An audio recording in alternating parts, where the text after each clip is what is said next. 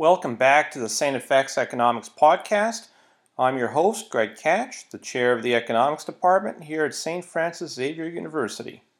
In today's podcast, we'll be discussing the issue of careers in economics. Now, if you're a first-year student who just arrived on campus, you might think that it might be pretty early to start thinking about jobs and careers. But in fact, when it comes to planning your courses of study, it actually makes sense to look ahead to where you want to end up in a few years' time, and then working backwards, you can start figuring out what courses you need to take in order to get you to where you want to be.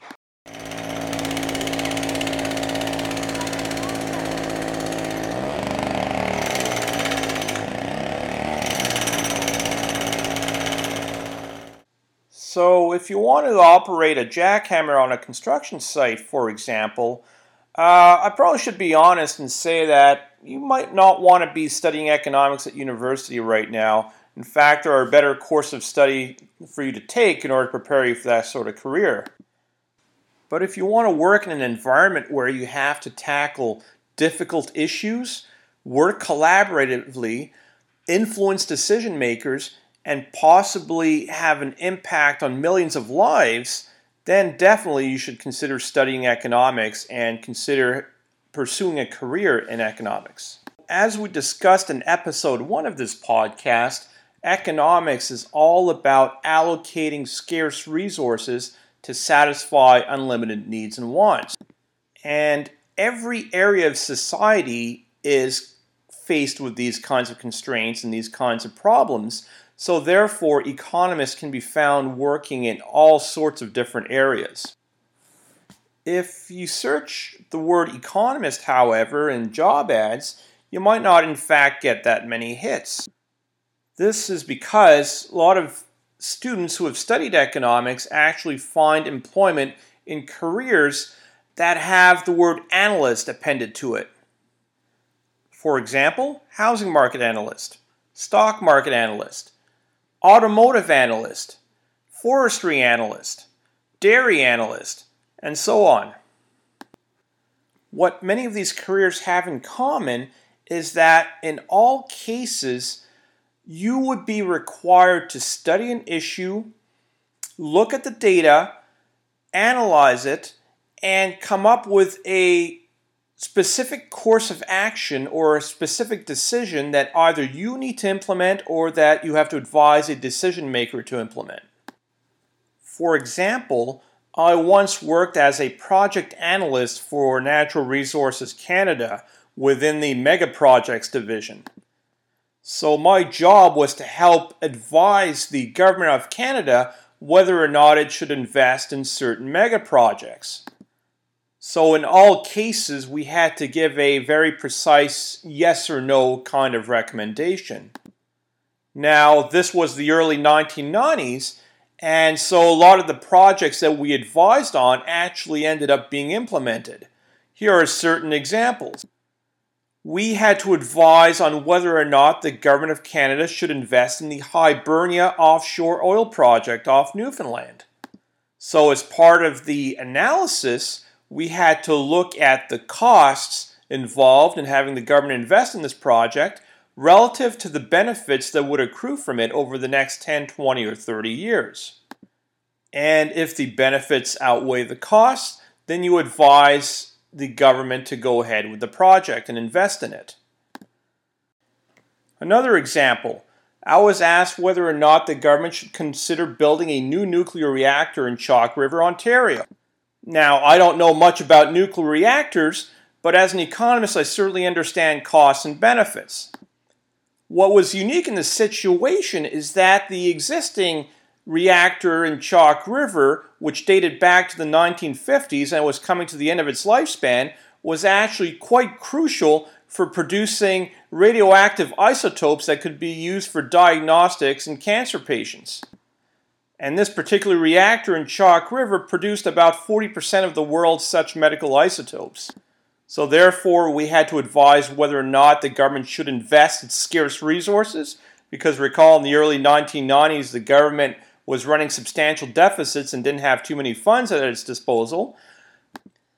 And we have to weigh that against the probability of the old reactor breaking down and therefore causing a shortage of radioactive isotopes for medical diagnostics. Third example, again within the same job, we had to study whether or not an ethanol plant should be constructed in Ontario.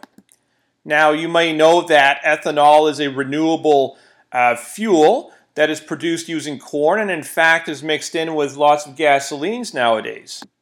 And in the early 90s, we were asked whether or not the government should invest in such a project that would help to produce more environmentally sustainable fuel.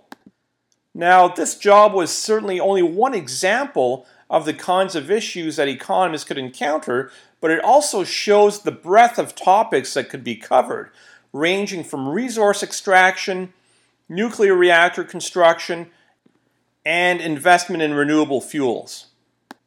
Now, if your analysis is sound and you make the proper recommendations, this could have impacts on thousands of lives going forward. And in fact, the province of Newfoundland benefited greatly, for example, from the existence of the offshore Hibernia project for at least a full generation. Now, we don't like to talk about money, but of course that's a question at the back of everyone's mind. How much can you make with an economics degree? The short answer, quite a bit. To find some evidence on salaries, I did a quick internet search, and here are 3 of the articles that I came across. The first one is from Slate.com, and the article is titled, "Want to be Stinking Rich? Major in Economics." And this was published back in 2014. Now, this is a bit sensationalist as a title, but nevertheless, the salary evidence in the United States does suggest that, the top economics majors do end up making quite a bit of money. So by referring to a study known as the Hamilton Report, they actually study the earnings of different majors according to the percentiles in which these majors rank. So if you're an average or below average earner in your field, engineers tend to basically make the most money up to the 57th percentile. But beyond that, in other words, in the top 40th percentiles, economics majors tend to make the most money. And in fact, by the 95th percentile, they can expect to make $3 million more than engineers would for the same percentile. So this is probably at the upper end of the salary differences that we can expect to see by majors, but nevertheless, quite informative. A second article, this one from the visualcapitalist.com, asks which college degrees get the highest salaries, and this is an article from 2018. And this tracks the salaries of 1.2 million university grads in the United States over time, so it's quite extensive. So the study tracks both beginning and mid-career salaries, and the article finds that the top 5 areas of study include chemical engineering, computer engineering, electrical engineering, aerospace engineering, then economics. So in other words, out of the more than 50 fields of study that are tracked, economics ranks highest among all non-engineering subjects. And finally, we can refer to Monster.com, which has an article called 9 Degrees That Put You on the Fast Track to $100,000. So again, this is an American study, and so $100,000 is considered still a lofty objective. And going through the list of top degrees, we find petroleum engineering number 1, computer engineering number 2, economics number 3, chemical engineering number 4, and applied mathematics at number 5. So once again, economics is the top non-engineering degree for earners.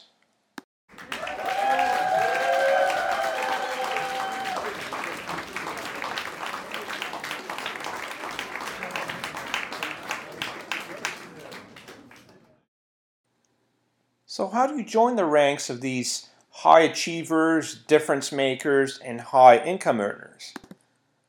St. FX Economics is in fact a bit of an anomaly on campus because it in fact has more honor students than it does majors. The reason for this anomaly is that economics is the only subject on campus that can draw honor students from the faculties of arts, science, and business.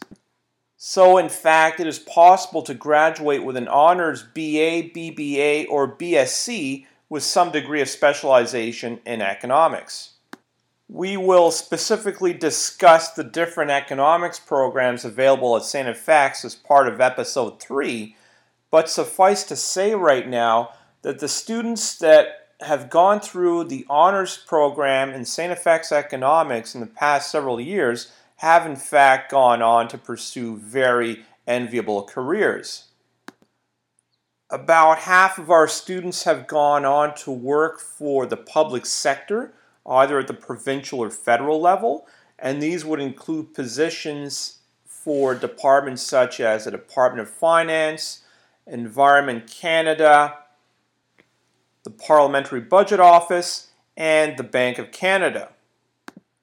Within the private sector, our graduates have ended up in positions related to financial analysis, asset management, or consulting in institutions such as Scotiabank or TD Bank and Charles River and Associates.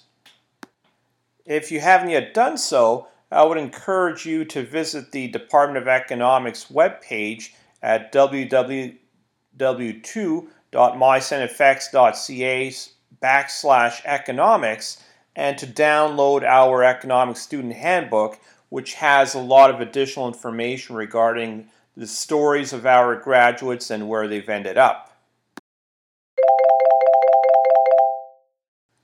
So just to summarize, economics can lead to many interesting and varied careers that can have meaningful impacts on people's lives. And at the same time, they can also lead to very comfortable salaries.